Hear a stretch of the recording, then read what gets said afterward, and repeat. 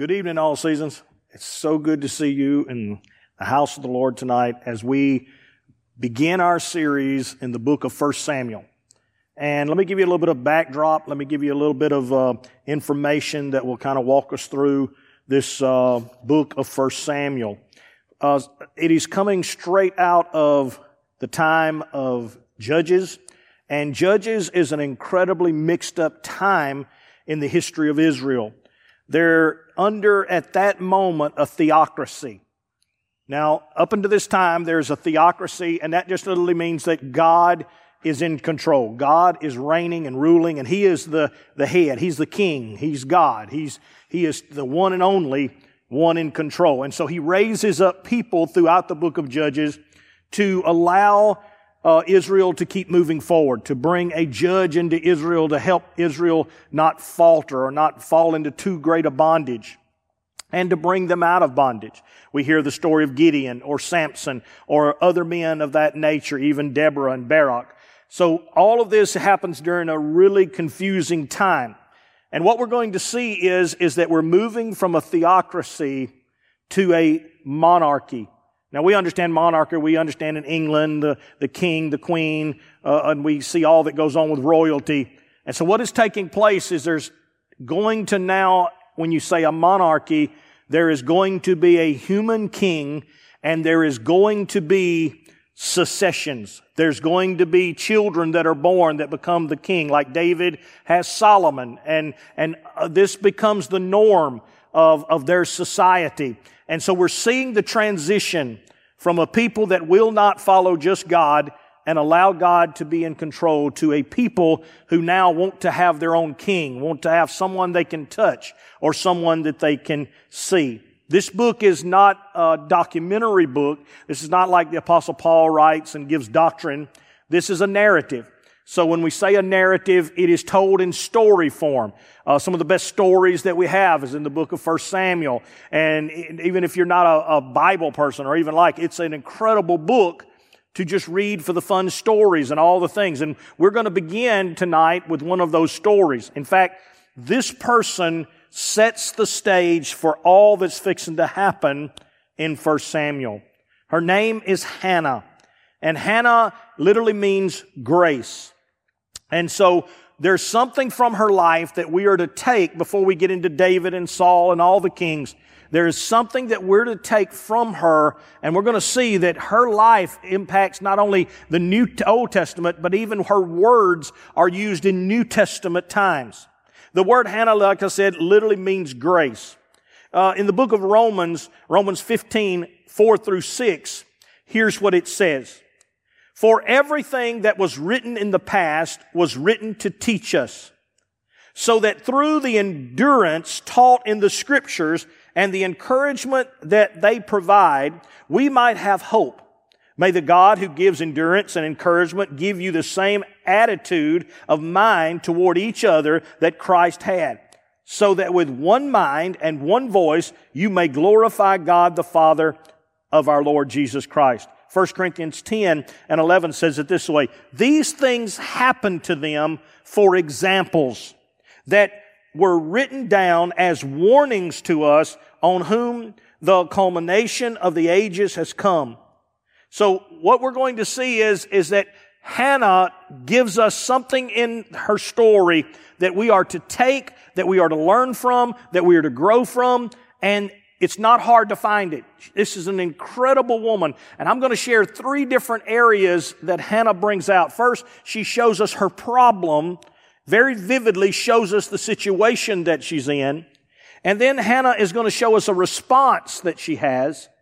And then finally, she's going to show you the mindset that she has through all that God is doing. And the mindset that propels her futuristic in even her prayers and her thoughts. So let's jump in. So her problem is because literally of her beliefs.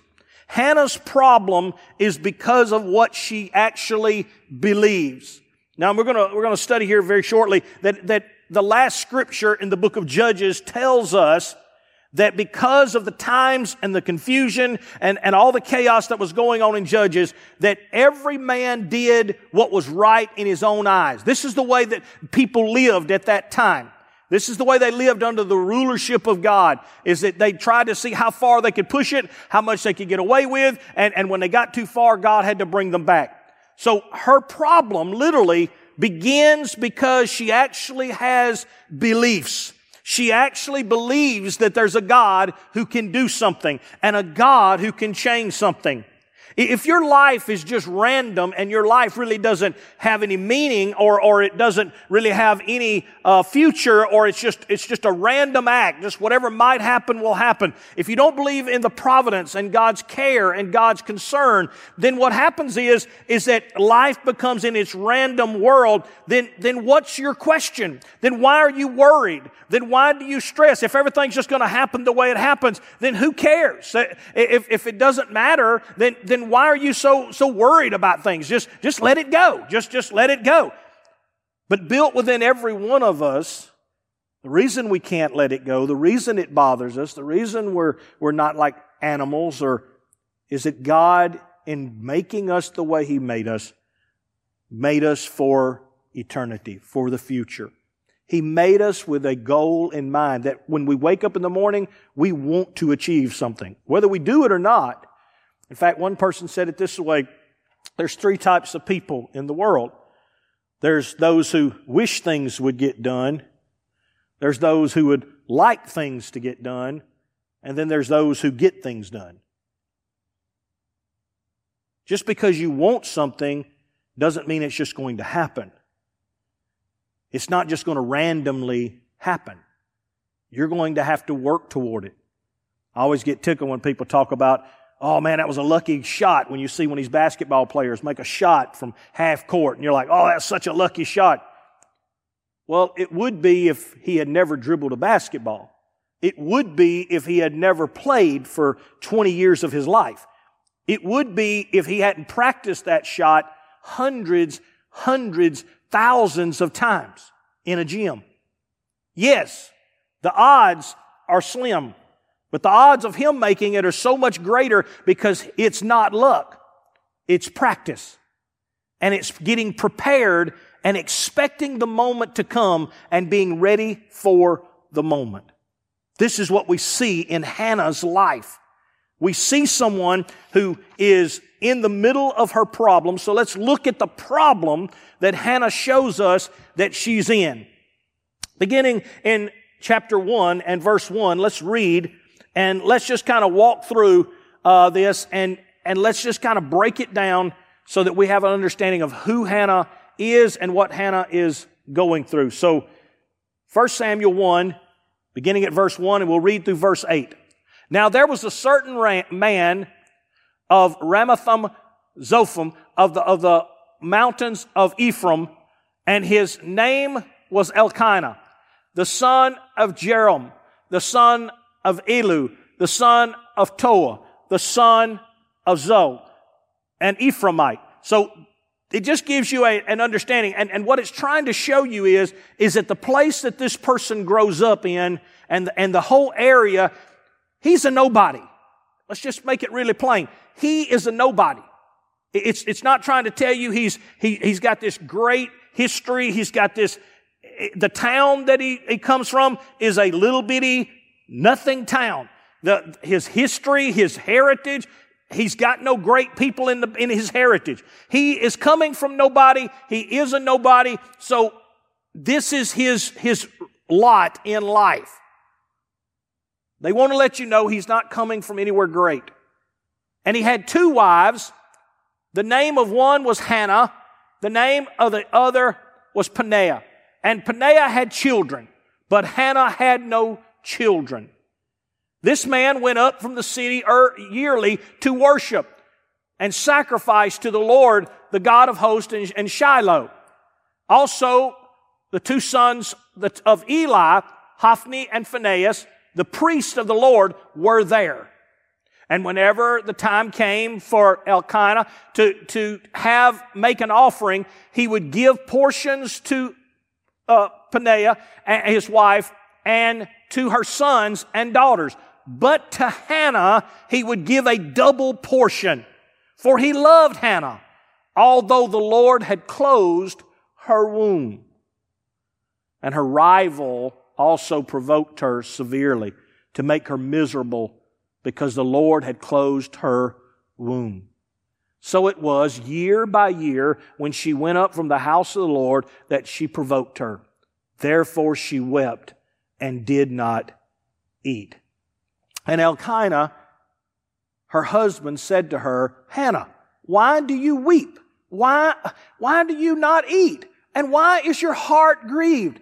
Am I not better to you than 10 sons?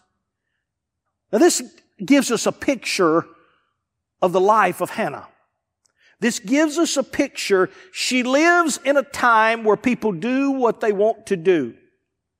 And for some reason, Elkanah loves her more than anything else in this world. She is the love of his life, but she doesn't have children.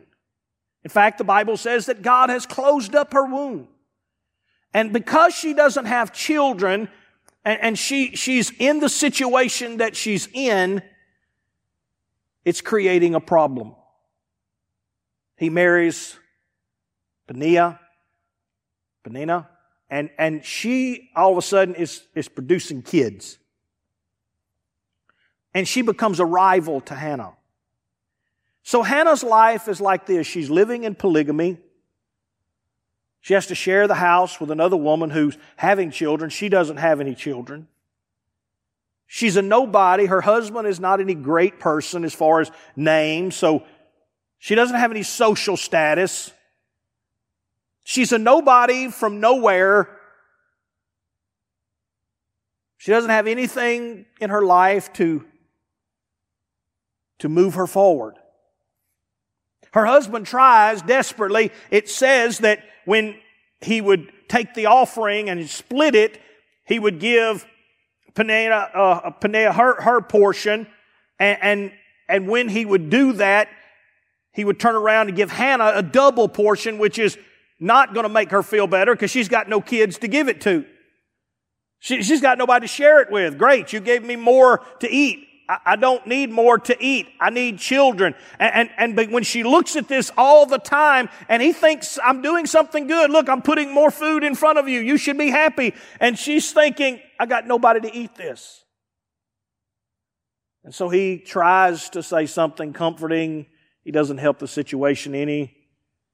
He looks at her and says, aren't I worth more than 10 kids? 10 sons? That doesn't help the situation. And every time when they go up yearly to sacrifice and they go up yearly, she has to live in this house and this situation and celebrate and praise. But yet life has not changed. In fact, it makes it very clear that this happens year by year.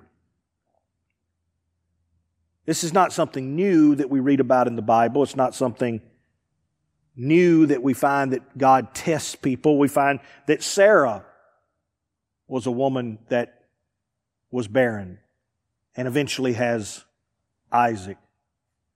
We see that Rachel in the Bible was barren and eventually has children.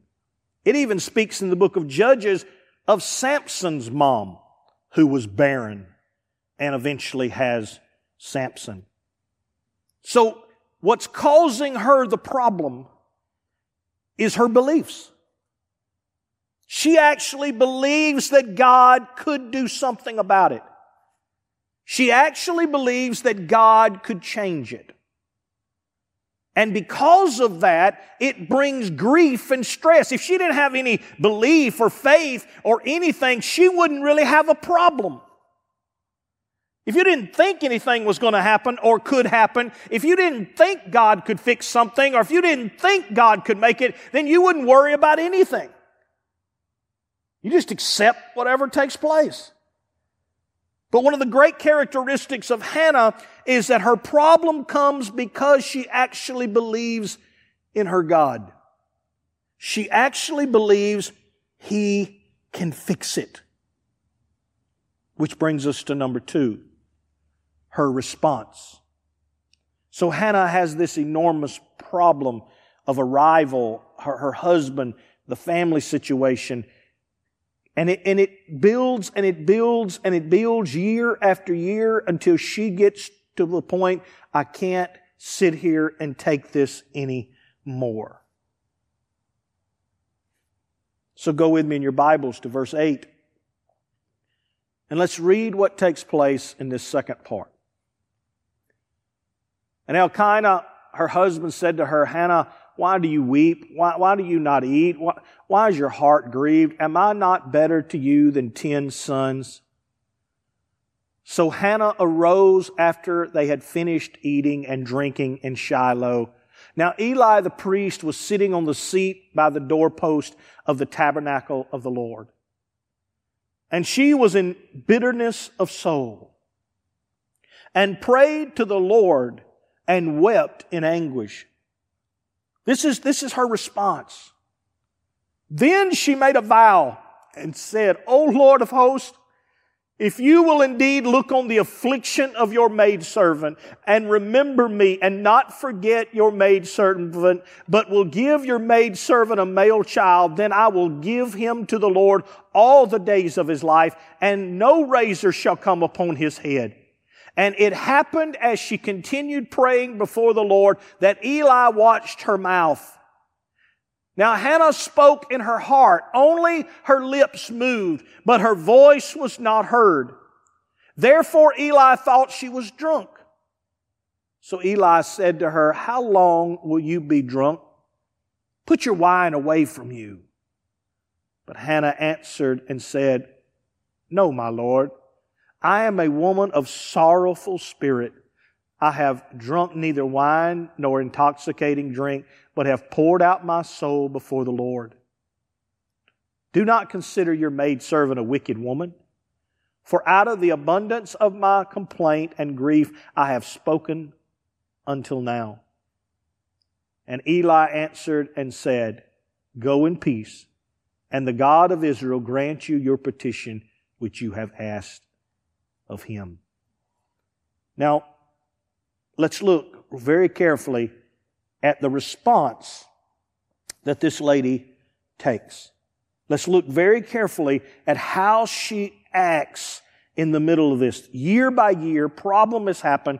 Year by year, the situation has taken place. So she decides, here's what I'm going to do. I'm going to go and I'm going to the temple and I'm going to pursue God over anything else. I'm not just going to sit here and complain. I'm not going to let this fester. I'm not going to let this, I've grieved all I can grieve. The only person I can take, because she understands the power of the theocracy. She understands that God is the king, that God reigns, that God rules. She understands that God is in control.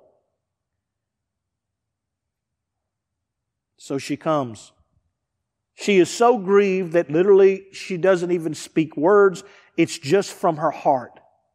There are times in our lives where I don't even know what to pray. I don't know how to say it. I don't know the words to say. I just simply am hurting so bad. And in these moments, if we're careful, if we really are careful, God will get us to the point He intended to get us the whole time. To where we will release everything that we have. That we will release whatever it is that we are prideful of. That we want it for. Up until this time, Hannah wanted a child. But she wanted a child to get everything off her back. She wanted a child so that she could get Peninnah off her back, so that she could go and get her husband off her back, so that society would see her differently. But she reaches a point now to where she says, God, I don't even care about any of that. All I want is one male child, so that I not can cherish him or love him more than you, but that I can give him back to you.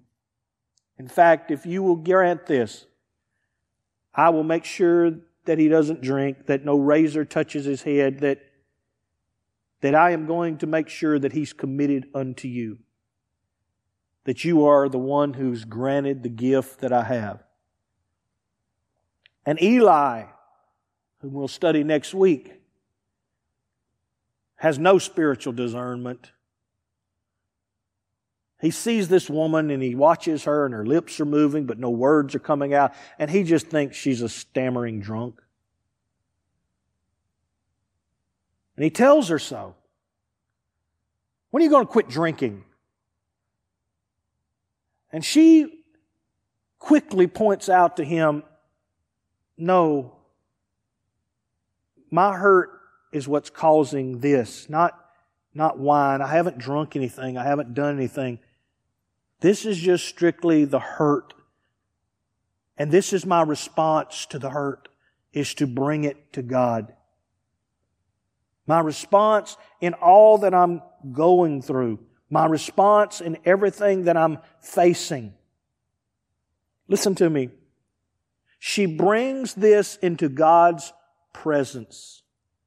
As you fill out your sheets, she brings this into God's presence, under God's providence, trusting His care for her.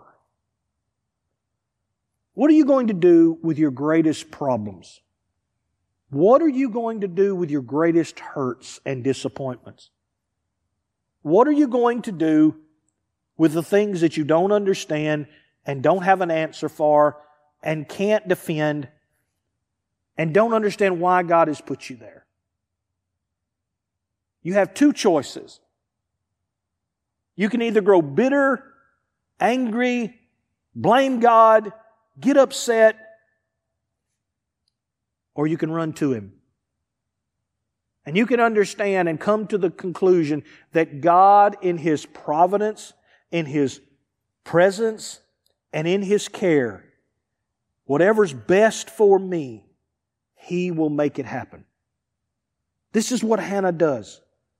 This is her response to this catastrophic moment of her life, to this problem she can't solve. This is her response to the situation. Finally, let's look at her mindset.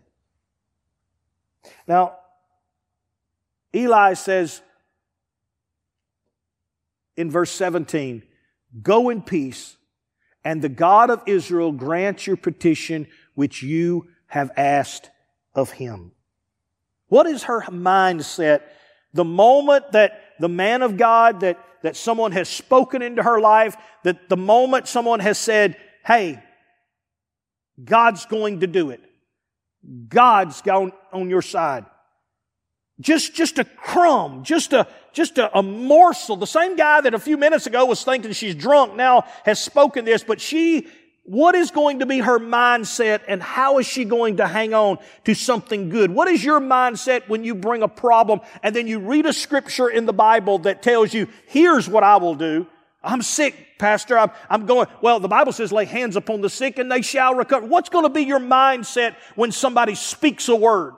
What's going to be your mindset when you're confused and don't know what to do? And the Bible says, let anybody who is in these situations come and ask for wisdom, and I will give anyone who asks wisdom and will not withhold it, will not hold it back, but will give you everything that you need, will give you a way of escape, will give you everything that I need to provide to make sure that you have everything to move forward. When God gives you a word from His Word, or speaks it into your spirit, what's going to be your response? Well, this is Hannah's response. Verse 18. Here's what happens. And she said, let your maidservant find favor in your sight.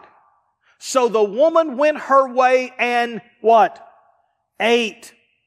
And her face was no longer sad. Let me explain this as we're filling in our sheet.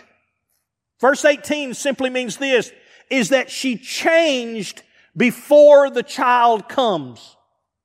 Before the miracle ever arrived, before anything ever took place, before there was anything moving, anything changing, the first thing that changed was her countenance, her mindset, her attitude. The Bible says that her face no longer looked sad. that she said, look, go ahead and pass me some food. I'm fixing to eat. Things are fixing to turn around. Things are fixing to get better. God is fixing to do something. We call that faith. The substance of things hoped for, the evidence of things not seen. For by it the elders obtained a good report. Abraham before Isaac. All of those you read in Hebrews 11, before they received, before they got, there had to be a change of mindset. And the first thing in Hannah that takes place in verse 18 is this change. And for you in this room, you're going to have to decide, I'm going to change before the miracle comes. You can't wait until the miracle arrives and then tell everybody, oh, I believed it all along. You're going to have to change your words now. You're going to have to change your countenance now. You're going to have to change it before the doctor gives you the good report. You're going to have to change before.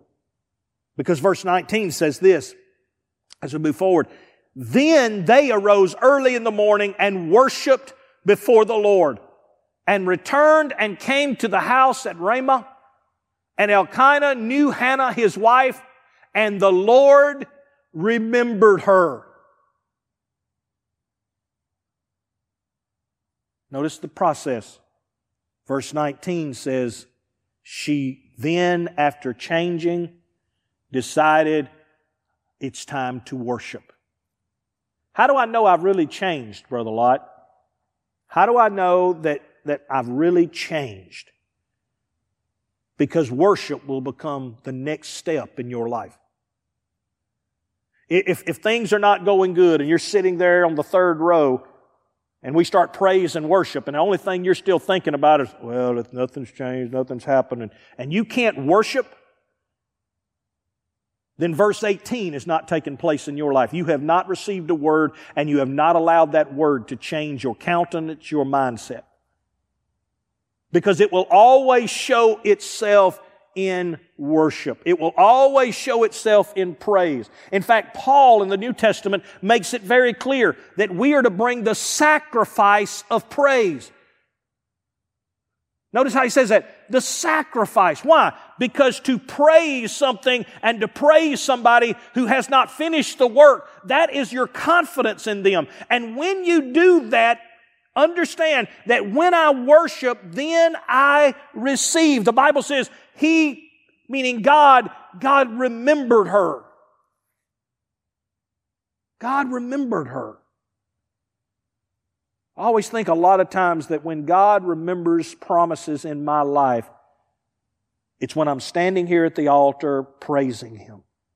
And God says, oh yeah, that's right. Tim's got some stuff I'm supposed to get to him.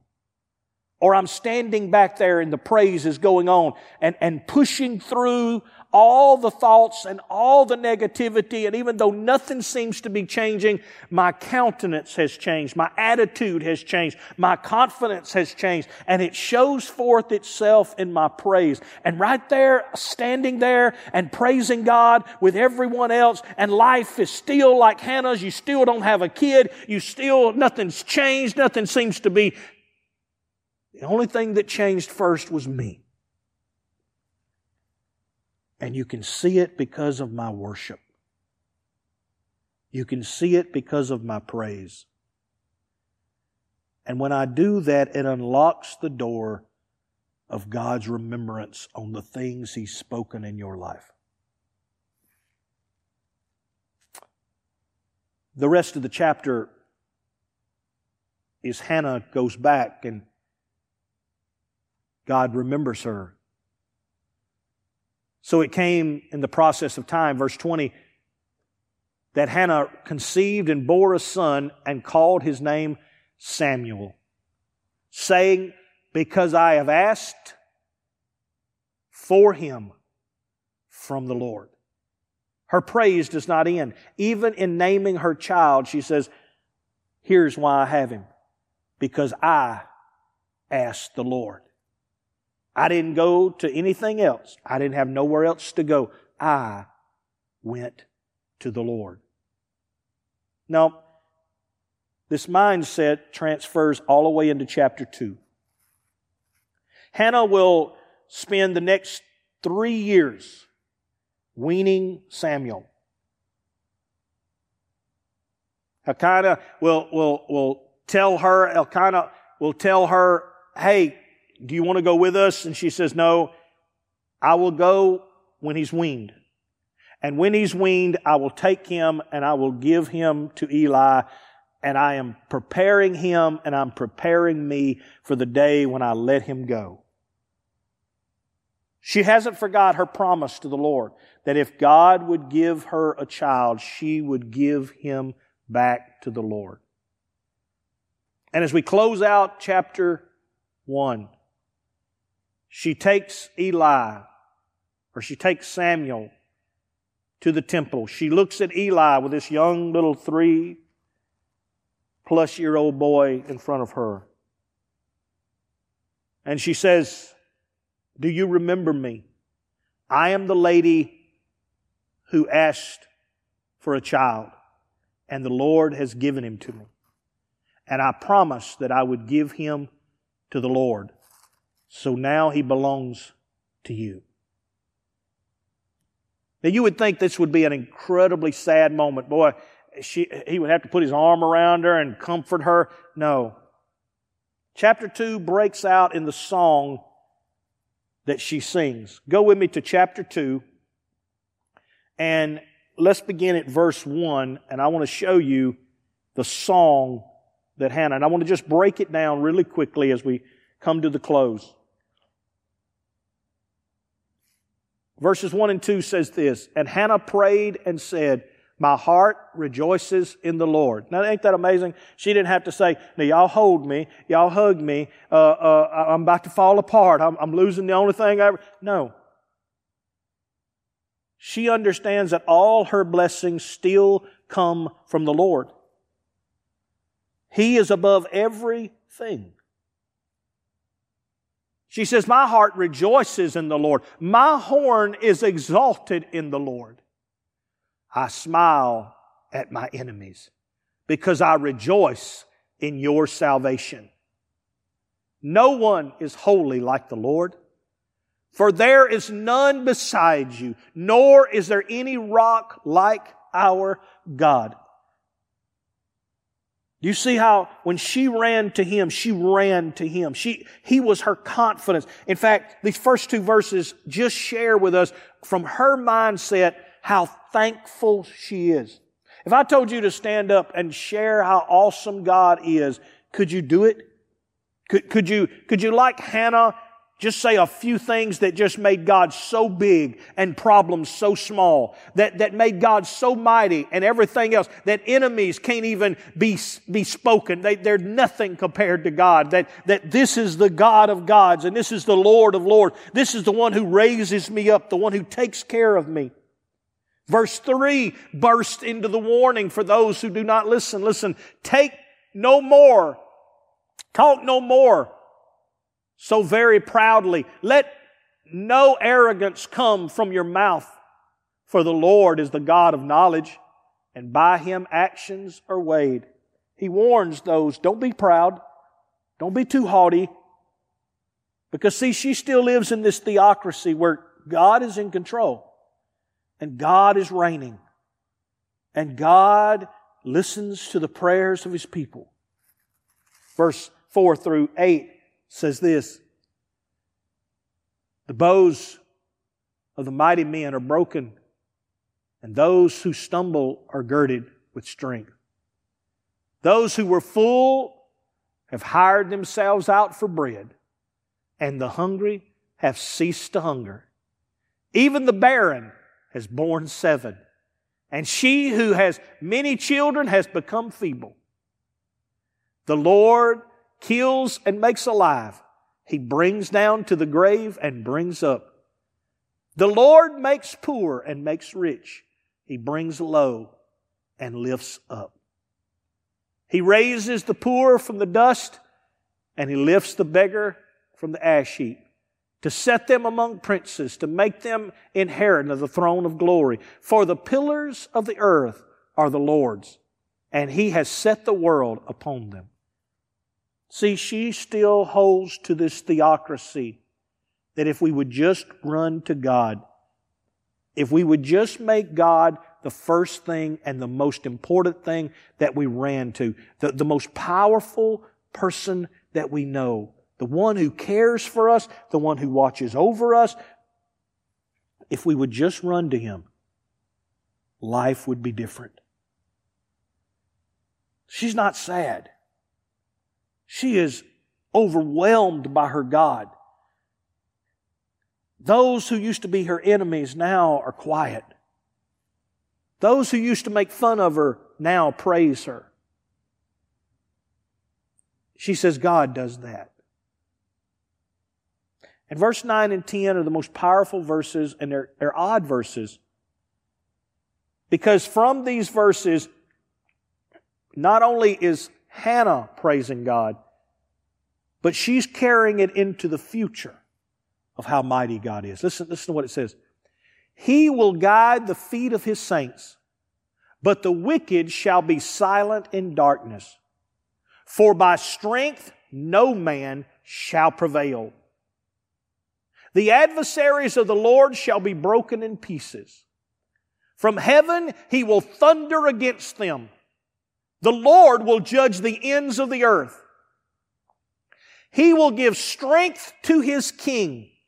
Now I want you to understand this. She is prophesying. He will give strength to His king. Remember Judges 21 and 25. I said the last verse of the book of Judges says this. In those days they had no king, and everyone did as they saw fit. In her time, she is prophesying about a king. She is prophesying about a king that is not even there yet. She is prophesying about a king when Israel doesn't even have one. And she says, but there is a king coming. And there is a mighty king coming. And that king, adversaries won't stand before. And that king, heaven will thunder against them. And that king will reign. That will be God's king. And here's how she closes it. Not only will He give strength to His king, meaning Jesus Christ, and exalt the horn of His anointed. That doesn't sound much in our English language, but you need to understand what she's exactly saying here. When she says He's going to lift this, He will give strength to His king and exalt the horn of His anointed. Listen to me. It is the first time where Jesus is referred to as the Messiah. She first applied to Him this remarkable epitaph, Messiah. In Hebrew, that's what that means. The Christ is how you interpret the anointed one in the Greek. And then the anointed is how we say it in English. She is the first person to use this. After this, others like David, Nathan, Ethan, Isaiah, Daniel, all of these prophets will use this same term to describe this coming king. Zechariah, the father of John the Baptist in the New Testament, quotes Sarah in Luke 1 and 69 when he prophesied calling Jesus the horn of salvation. When we see this lady who comes from nothing, is married to nothing, lives in nothing, and yet because of her beliefs, she rises to be the very first person to ever speak of the Messiah, to ever proclaim that God has a king coming. Hannah's life, because of this and her way of doing life, won't end here. If I had time and we would go all the way to verse 21 and to chapter 2, we would cover the fact that each year Hannah would come back and would sew a coat for Samuel. She would make a little coat, a little bigger coat than last year.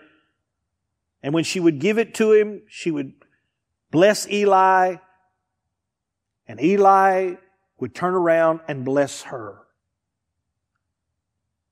And over the course of time, God would bless her with more sons and daughters, and her life will be full, because Hannah gives us the illustration of someone who's willing to have a life who's emptied so that God can fill it with abundance. I hope as we break into 1 Samuel that we understand one of the most powerful characters of this entire book is this one lady who, in a time where people just do what they want to do, raises up a son and believes in a God who can do abundantly above anything she could ever hope or imagine. Will you pray with me? Father, for every person listening to this, for every person that does this study, I hope that they get a glimpse from the very beginning that this is an incredible book, and this book teaches us from the very start of Hannah's life, God, what you're looking for. That there is a crown. There's a crown that your son one day will wear. There's a crown that Jesus Christ has. There's a crown that we are to be fighting toward. And Father, in pursuing this crown, let us look at the characters that release you to bless us. We thank you for this. In Jesus' name, amen.